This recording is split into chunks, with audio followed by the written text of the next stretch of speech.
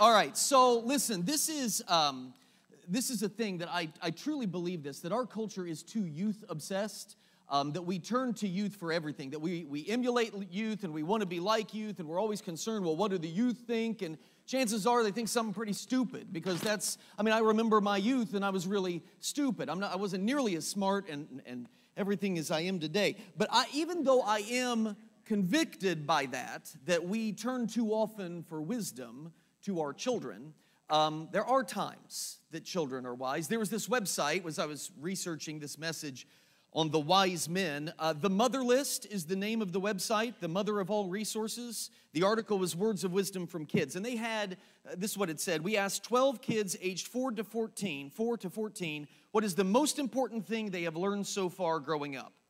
They had like 25 of them. I leveled it down to 7. I'm curious what this congregation would say is the best piece of wisdom. Patrick, who is 10, when your dad is mad and he asks you, do I look stupid to you? Don't answer him, okay? It's good. Michael, 14, comes in with, never tell your mom that her diet isn't working. Between the two, which one is worse? The second? All right. Sophie, 11, this is kind of nice. All you need, I assume in life, all you need is a best friend who has chocolate. Emily, number 10, a little bit wiser. Don't ever pull dad's finger when he tells you to. Talia, who is 11, when mom is mad at dad, don't let her brush your hair. And Alicia, who's 13, when you get a bad grade in school, show it to your mom when she's on the phone. And then, I assume because she won't get mad at you, I don't know. My personal favorite is the last one. Eddie comes in strong at number 8, at 8 years old. But so far, would we say the mom and the diet thing is probably number 1? Best piece of advice? Here was Eddie. See if this doesn't beat it. Never try to baptize your cat. I think that's pretty wise on Eddie's part. All right, so when we think of wisdom in the culture, maybe we turn to our young people. When you think of wisdom in Scripture, there's really 2 groups or 2 things that come to mind, at least for me, and that is Solomon, the wisest man to have ever lived, Solomon and his Proverbs. And then when you're thinking wise and you're thinking the Bible, you're probably thinking the wise men that come to worship Jesus. That's typically what we think of when we're thinking of wisdom. I brought these guys up last week, the wise men, the magi from the east, when I was talking to you about how they triggered Herod, and we got into the whole discussion of Herod. But I want to spend a little more time with them this week. I know in the bulletin, I gave Debbie the wrong info. It's not Matthew 12. He is Lord of the Sabbath, but that's not it. It's Matthew chapter 2, and I know I read some of this last week, but I want to look at the first 12 verses of Matthew chapter 2. So if you got your Bible, flip there. Matthew 2, you're familiar with this, verses 1 through 12. All right, here we go. After Jesus was born in Bethlehem in Judea, that's the portion of the Roman world that is primarily Jews, during the time of King Herod, Magi from the east came to Jerusalem and asked, where is the one who has been born King of the Jews? We saw his star in the east, and we've come to worship him. When Herod heard this, he was disturbed, and all Jerusalem with him. When he had called together all the people's chief priests and teachers of the law, he's called together the Sanhedrin here. He asked them where the Christ was to be born. I love that. The King of the Jews is so unfamiliar with Jewish scripture, he's got to ask these other people, all right, you guys have talked about this before. Where is this Messiah supposed to be born? In Bethlehem in Judea, they replied, for this is what the prophet has written. This is the prophet Micah. But you, Bethlehem, in the land of Judah, are by no means least among the rulers of Judah, for out of you will come a ruler who will be the shepherd of my people Israel, the great shepherd. Then Herod called the Magi secretly and found out from them the exact time the star had appeared. He sent them to Bethlehem and said, go make a careful search for the child. As soon as you find him, report to me so that I may too go and worship him. After they had heard the king, they went on their way, and the star they had seen in the east went ahead of them until it stopped over the place where the child was. When they saw the star, they were overjoyed. On coming to the house, okay, so we're not in the manger now. On coming to the house, they saw the child with his mother Mary, and they bowed down and worshiped him. Then they opened their treasures and presented him with gifts of gold and of incense and of myrrh. And after having been warned in a dream not to go back to Herod, they returned to their country by another route. All right, so here's the question. Who are these guys? Like, we always say the 3 wise men, but we don't know that there were 3. We assume there were 3 because there were 3 gifts. But if you read the way that it's written, It easily could be 10 dudes. It easily could be 2 guys. It could be 15 guys. And when they get there, they have pooled their resources and they have these magnificent gifts, and together they present them to the Christ child. We don't know how many there are. In fact, we don't know a lot about them. So let's address what it is that we know, because what we do know, I think, is pretty profound and pretty impressive. Number one, the first thing we know, they are not Jews. Okay, they are from a foreign kingdom in the east. A lot of people would guess, because of the travel time it would take to walk, they would guess Persia. They might have been from further east, but the further east you go, the more difficult it would be for them to get there under 2 years. But we know that they are from the east. We know that they don't fully know Scripture. They know that there's some kind of prophecy, and they see the star and they're coming, but notice that they had to ask, where is this child supposed to be born? So they don't know that Micah had foretold that the Christ child, the Messiah, was going to be born in Bethlehem.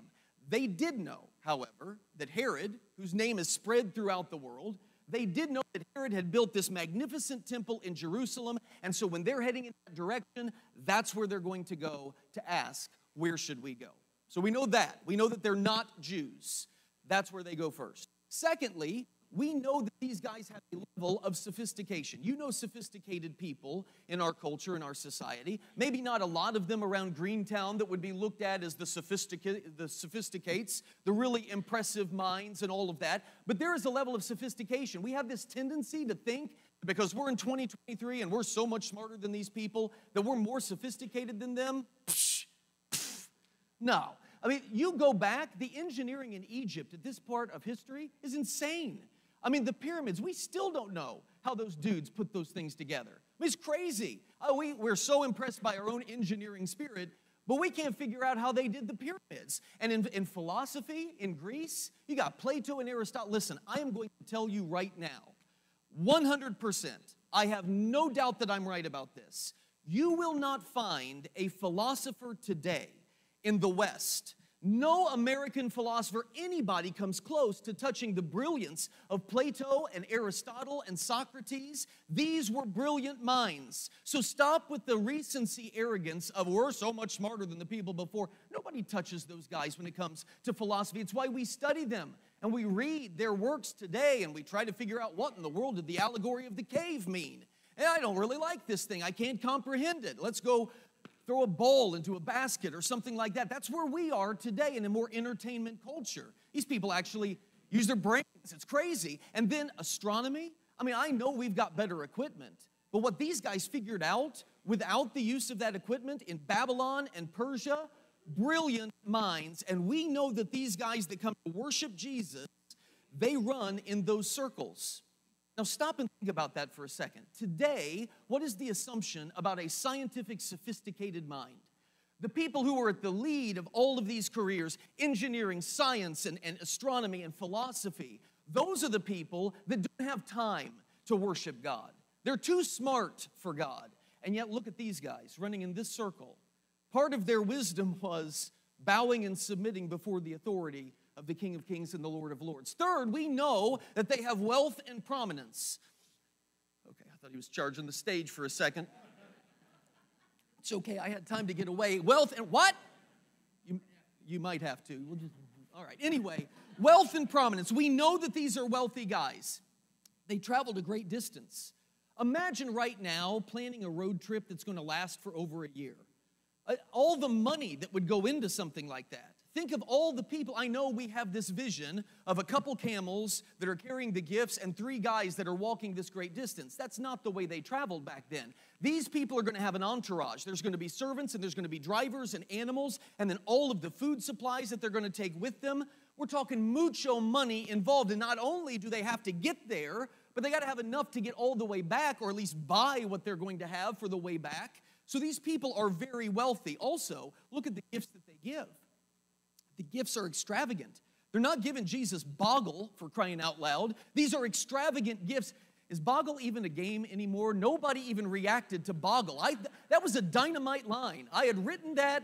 That was my go-to. Anyway, these gifts that they are giving, extravagant gifts. And Herod welcomes these guys. We saw a little bit about Herod last week. He's not going to invite peons into his presence. He's dignified. He's important. The only people that are going to get an audience with Herod are those who are wearing crowns and regal ornate robes. Those people that will do something for his reputation. In fact, remember, he calls the Sanhedrin in to meet these guys, these kings. They have wealth and they have prominence. We know that of them, and yet they are surprisingly humble. I mean, it is really shocking when you consider all of this. They are incredibly powerful, they are incredibly smart and sophisticated, and yet they're out there asking questions. They're seeking wisdom from other people. They take advice. Think of the people that you know that are very impressed with their own intellect, and they have managed to secure a great deal of wealth because of how brilliant they are. They have the answers. They don't need answers from you, but that's not these guys. They trusted foreign prophets to where they were going to go. They're listening to guidance from Jewish priests and Jewish rabbis. That's pretty impressive stuff. If there is one trait of the wise men that impresses me, and I think should impress you the most, that's it right there. They have wealth and comfort. They have everything they want at their fingertips, and yet they humbly follow a star for over a year. And they humbly seek direction from other people that were lesser than them. This one kills me. These kings who have everything, they get to this house where Jesus is, and they encounter a young peasant girl with this baby, and they bow down in front of the baby. Think of the sophisticated people today. They won't bow down before anything except maybe their own intellect. That's it. And they humbly bring these elaborate gifts. All of these people who are so important will bow down and worship the Creator and focus on the symbolism of those gifts. Don't overlook those gifts, gold, frankincense, or incense and myrrh. A lot of people don't see the reasoning or the logic behind it. They kind of make fun. They think these are really kind of weird gifts to give a baby. If you've never seen this guy thinks it's weird. Can we roll the clip, please? But think about that song. Do you hear what I hear? It's Psycho. Who wrote that? Said the little lamb to the shepherd boy. I think the shepherd boy's been in the field a little too long, don't you? Talking to the sheep. Ah! Really? Ah! Oh, we got to tell the mighty king.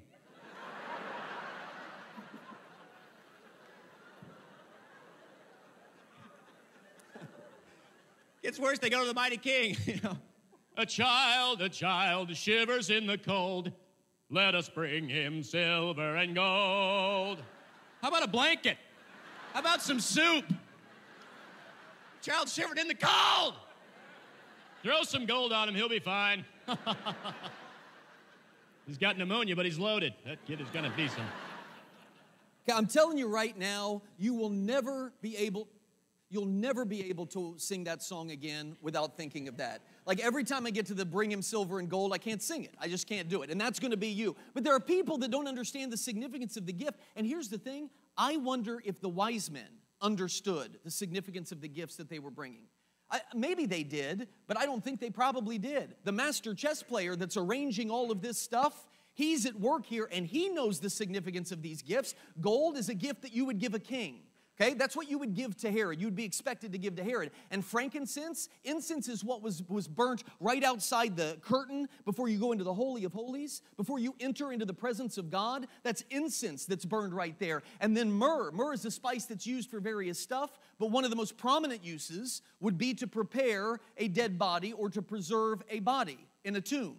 All right, now come on. Look at those things right there. You don't see significance in those gifts. You don't see symbolism in those gifts. I don't know if they had any idea, but we know a gift for a king, I don't know, maybe like the King of Kings, a gift that you would have for a high priest, like maybe a high priest in the order of Melchizedek, as Scripture tells us. I don't know, preserving a body, like a body that's going to be laid in a tomb, and Mary's going to bring spices and then find that the tomb is empty. This is what kills me when people say, the Bible was written by a bunch of men that just came up with all of this stuff. No doofus man or group of men could come up with all of these things that intricately intertwine, and you sit there and say, holy cow, in his birthplace, when they're worshiping him, these guys guys that don't have any idea who this is going to be are bringing gifts that then will make total sense by the end of his life. And the best part is when they say, you're going to follow a book that was written by sheep herders from 3,000 years ago. Right, yes, sheep herders that somehow figured all of that stuff out. Come on, get out of here. I'm not putting up with it today. I don't have time for it. This is amazing, but that's about it.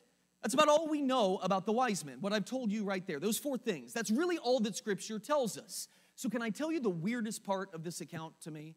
And it really should be the weirdest part of this account to you. The weirdest part is that Matthew includes it. I mean, if Luke wants to include it, because remember what Luke's doing, he's researching all of the stuff that happened, and he's writing it down to give an orderly history. That's not Matthew. Why is Matthew writing this down? That doesn't make any sense. And I know the Holy Spirit is at work, but there has to be a reason that Matthew is the one that carries this message of the men from the east. Why would Matthew do it? Well, first of all, do you know who Matthew is? Matthew is a tax collector. He is a Jew, okay? He's one of Jesus' disciples. He's an eyewitness to everything that's going to happen, yes. But Matthew is a Jew. He was looked at as a traitor because he was a Jewish guy who worked for the Romans to collect taxes. Matthew is, I'm stressing this, a Jew. And who is Matthew writing his book to? Now, we understand that God was preparing it for us at Jerome Christian Church in 2023. But Matthew, when he is writing this, he is writing his text primarily and almost exclusively for a Jewish audience. Matthew is desperate to convince his fellow Jews this Jesus is your long-awaited Messiah. That's why if you read the book of Matthew, when I was in college we had to do this, count up all of the Old Testament references in the book of Matthew. I thought I could knock that out 20 minutes before I headed to the Wildcat to get my sack lunch. You know how many Old Testament prophecies are included in the book of Matthew? It's absurd. I mean, far more than any of the other Gospels. You can start combining other Gospels and they don't equal the amount of Old Testament prophecies that Matthew talks about. Why would he do that? Why would he do it? Because he's talking to people that Old Testament were their scriptures, that they've been studying about a coming Messiah, and Matthew's saying, hello, all this stuff that has been said about a coming Messiah, you see how it is fulfilled in Jesus. Over and over, Matthew says, thus was fulfilled what was said through the prophet. And as the prophet said, over and over and over, because he's writing to Jews. So that's my question. A Jewish audience is not going to be impressed. They're not going to be persuaded. They're not going to be moved by pagans from the East. They don't care about pagans from the East. So why in the world would Matthew be the one that God decides should carry this message, that should be included? Why is it Matthew? Okay, there are some smart people that have come up with some answers, and I want to share them, but then I want to share one too, okay? By the way, I don't like the way I set that up.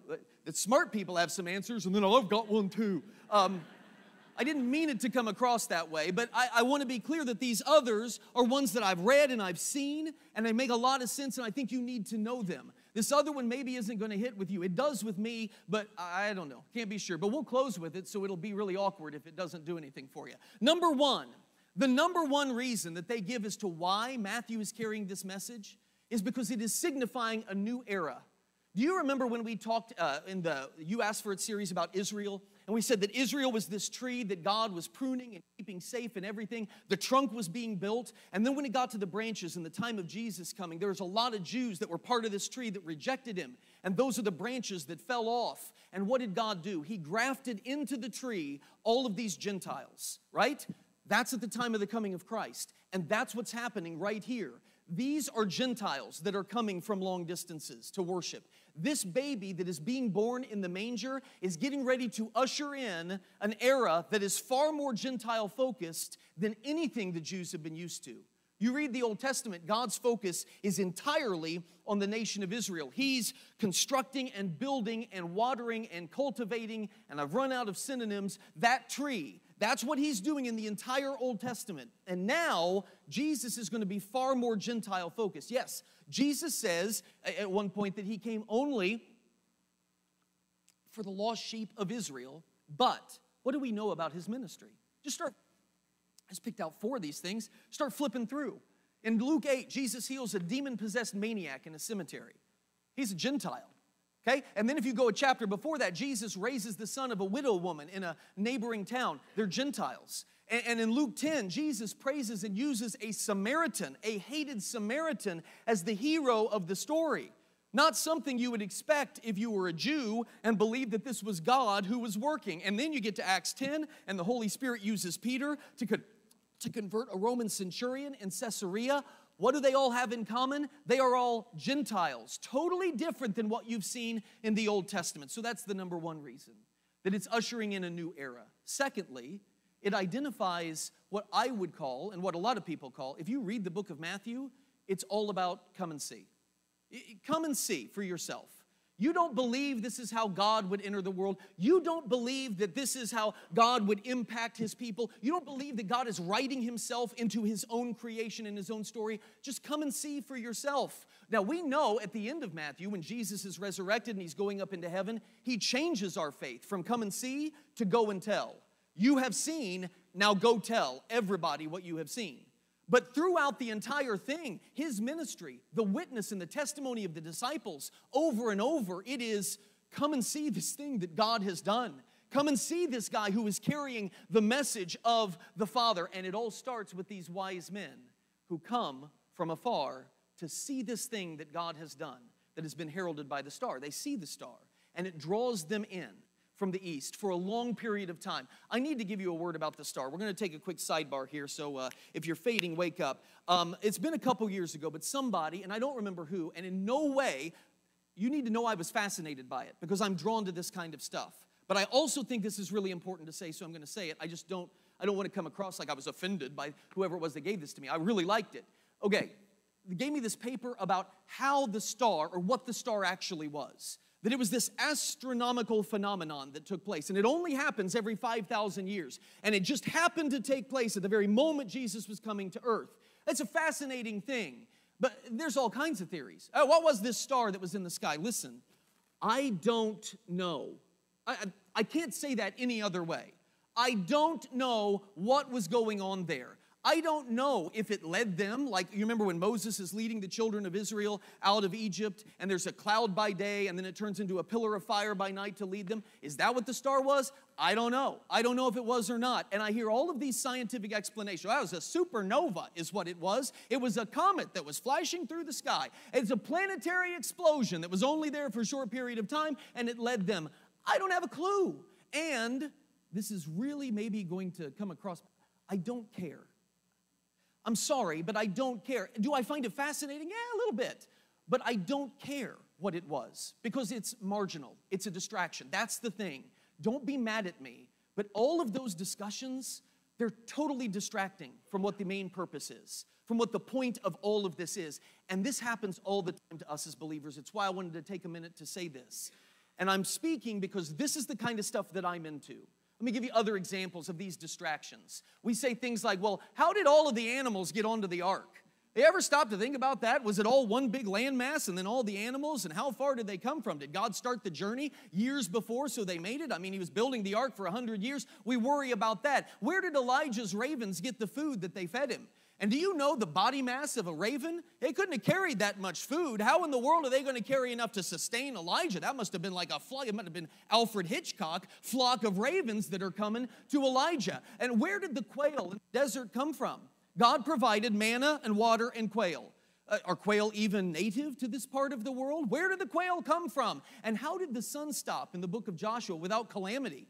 I mean, if the earth stops rotating so it looks like the sun's not moving, I mean, that's going to end everything. Gravity, we're going to all shoot off the planet, and it's going to implode and all kinds of bad stuff. How does that happen? And then, what winds were blowing 3,000 years ago near the Red Sea that made the Red Sea part for the children of Israel? This is the kind of stuff that we talk about, and we think about, and we get pulled into. This is an article that appeared on ABC News. Scientists explain Red Sea parting and other miracles. You can't read that, so I'll read it to you. Was the mythical parting of the Red Sea triggered by Moses' outstretched hand, or an unusual chain of perfectly natural causes, or both? And does it matter? Anyway, goes on and says Russian researchers took a stab at explaining one of the Bible's most famous miracles. Their version of events describes how a strong, persistent wind and an underlying reef may have made the feat possible.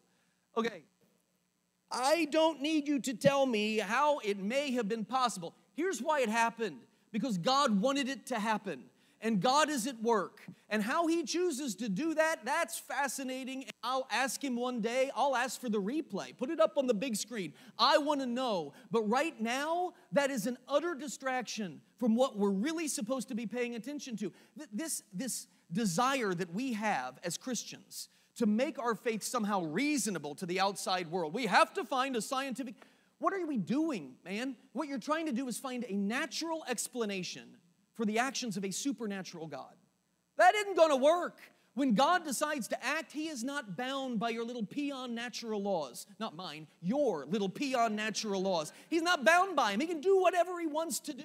If he wants the earth to stop and everybody to still be suctioned to the earth and not float off into space, he can do that. You know why? Because he's the one that spoke it into existence in the first place. So I'm not going to get overly worked up, and you shouldn't either, about trying to scientifically explain how non-scientific miracles actually took place. What you need to decide is, do you believe in a supernatural creator? And if you do, miracles are a thing of wonder.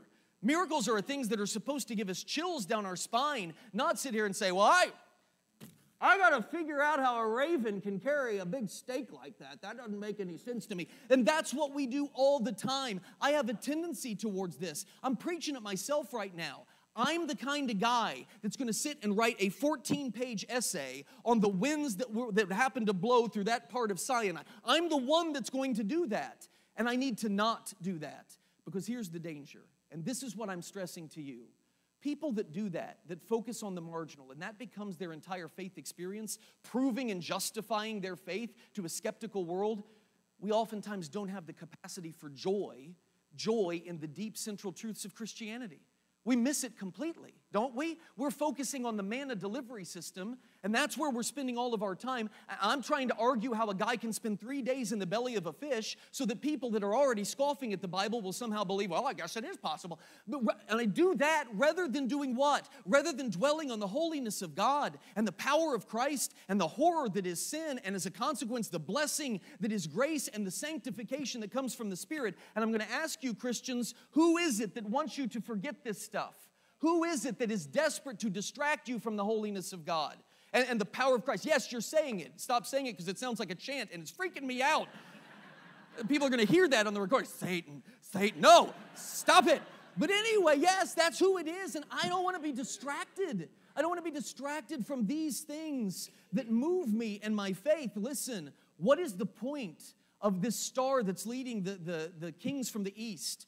What are we supposed to take from Scripture? The point here is that the star, or whatever it is not a natural occurrence. This isn't something that naturally happens that we can explain away and say, oh, well, it just so happened that it appeared at that point in time. No. What is happening here is that the God of the universe is at work. And that's what should send chills down your spine, because God, after 400 years of silence, is now moving amongst his people to do something miraculous. Your salvation is being announced by the arrival of that star. That sends chills down my spine. God is at work, and he is at work to bring pagans to their Savior. That's what's occurring. And that's getting me excited right there. That is what we should be focusing on. He's letting Israel know, yes, I love you. I will always love you, but my passion is now for the nations. And every man will know, and every tongue one day will confess that my Son is Lord and Lord of all. Thirdly, the reason Matthew carries this is because it offers a lesson in contrast. I love these contrasts. These are really cool to me. First of all, the contrast of the kings. You have Herod. I don't know if you know too much about Herod. I've got some extra information that I would like to share with you about some of his diseases. I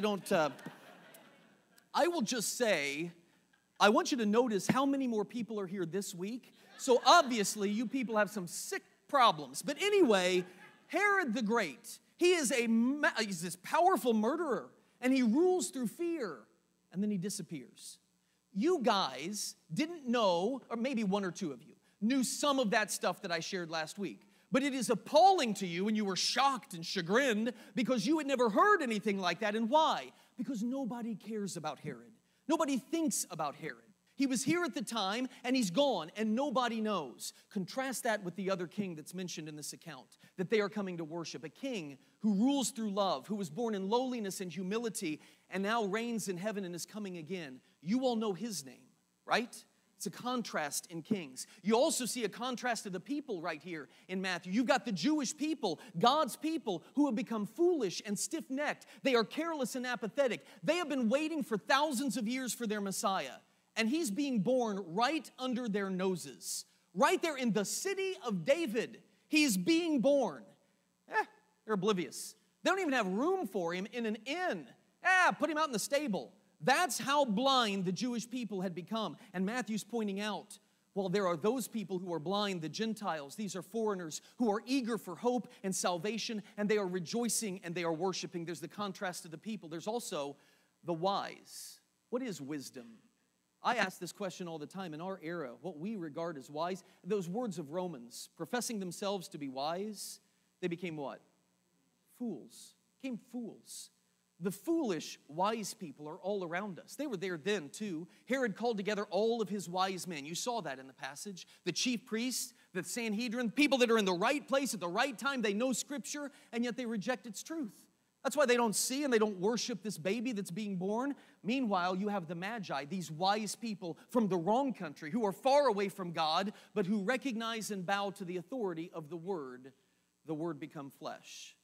And then you have the contrast of circumstances. Look at the wealthy, the powerful, these kings with expensive gifts and regal robes and these gold crowns with jewels on them, and they open the door of this modest little home, and they find a holy family in poverty using swaddling clothes.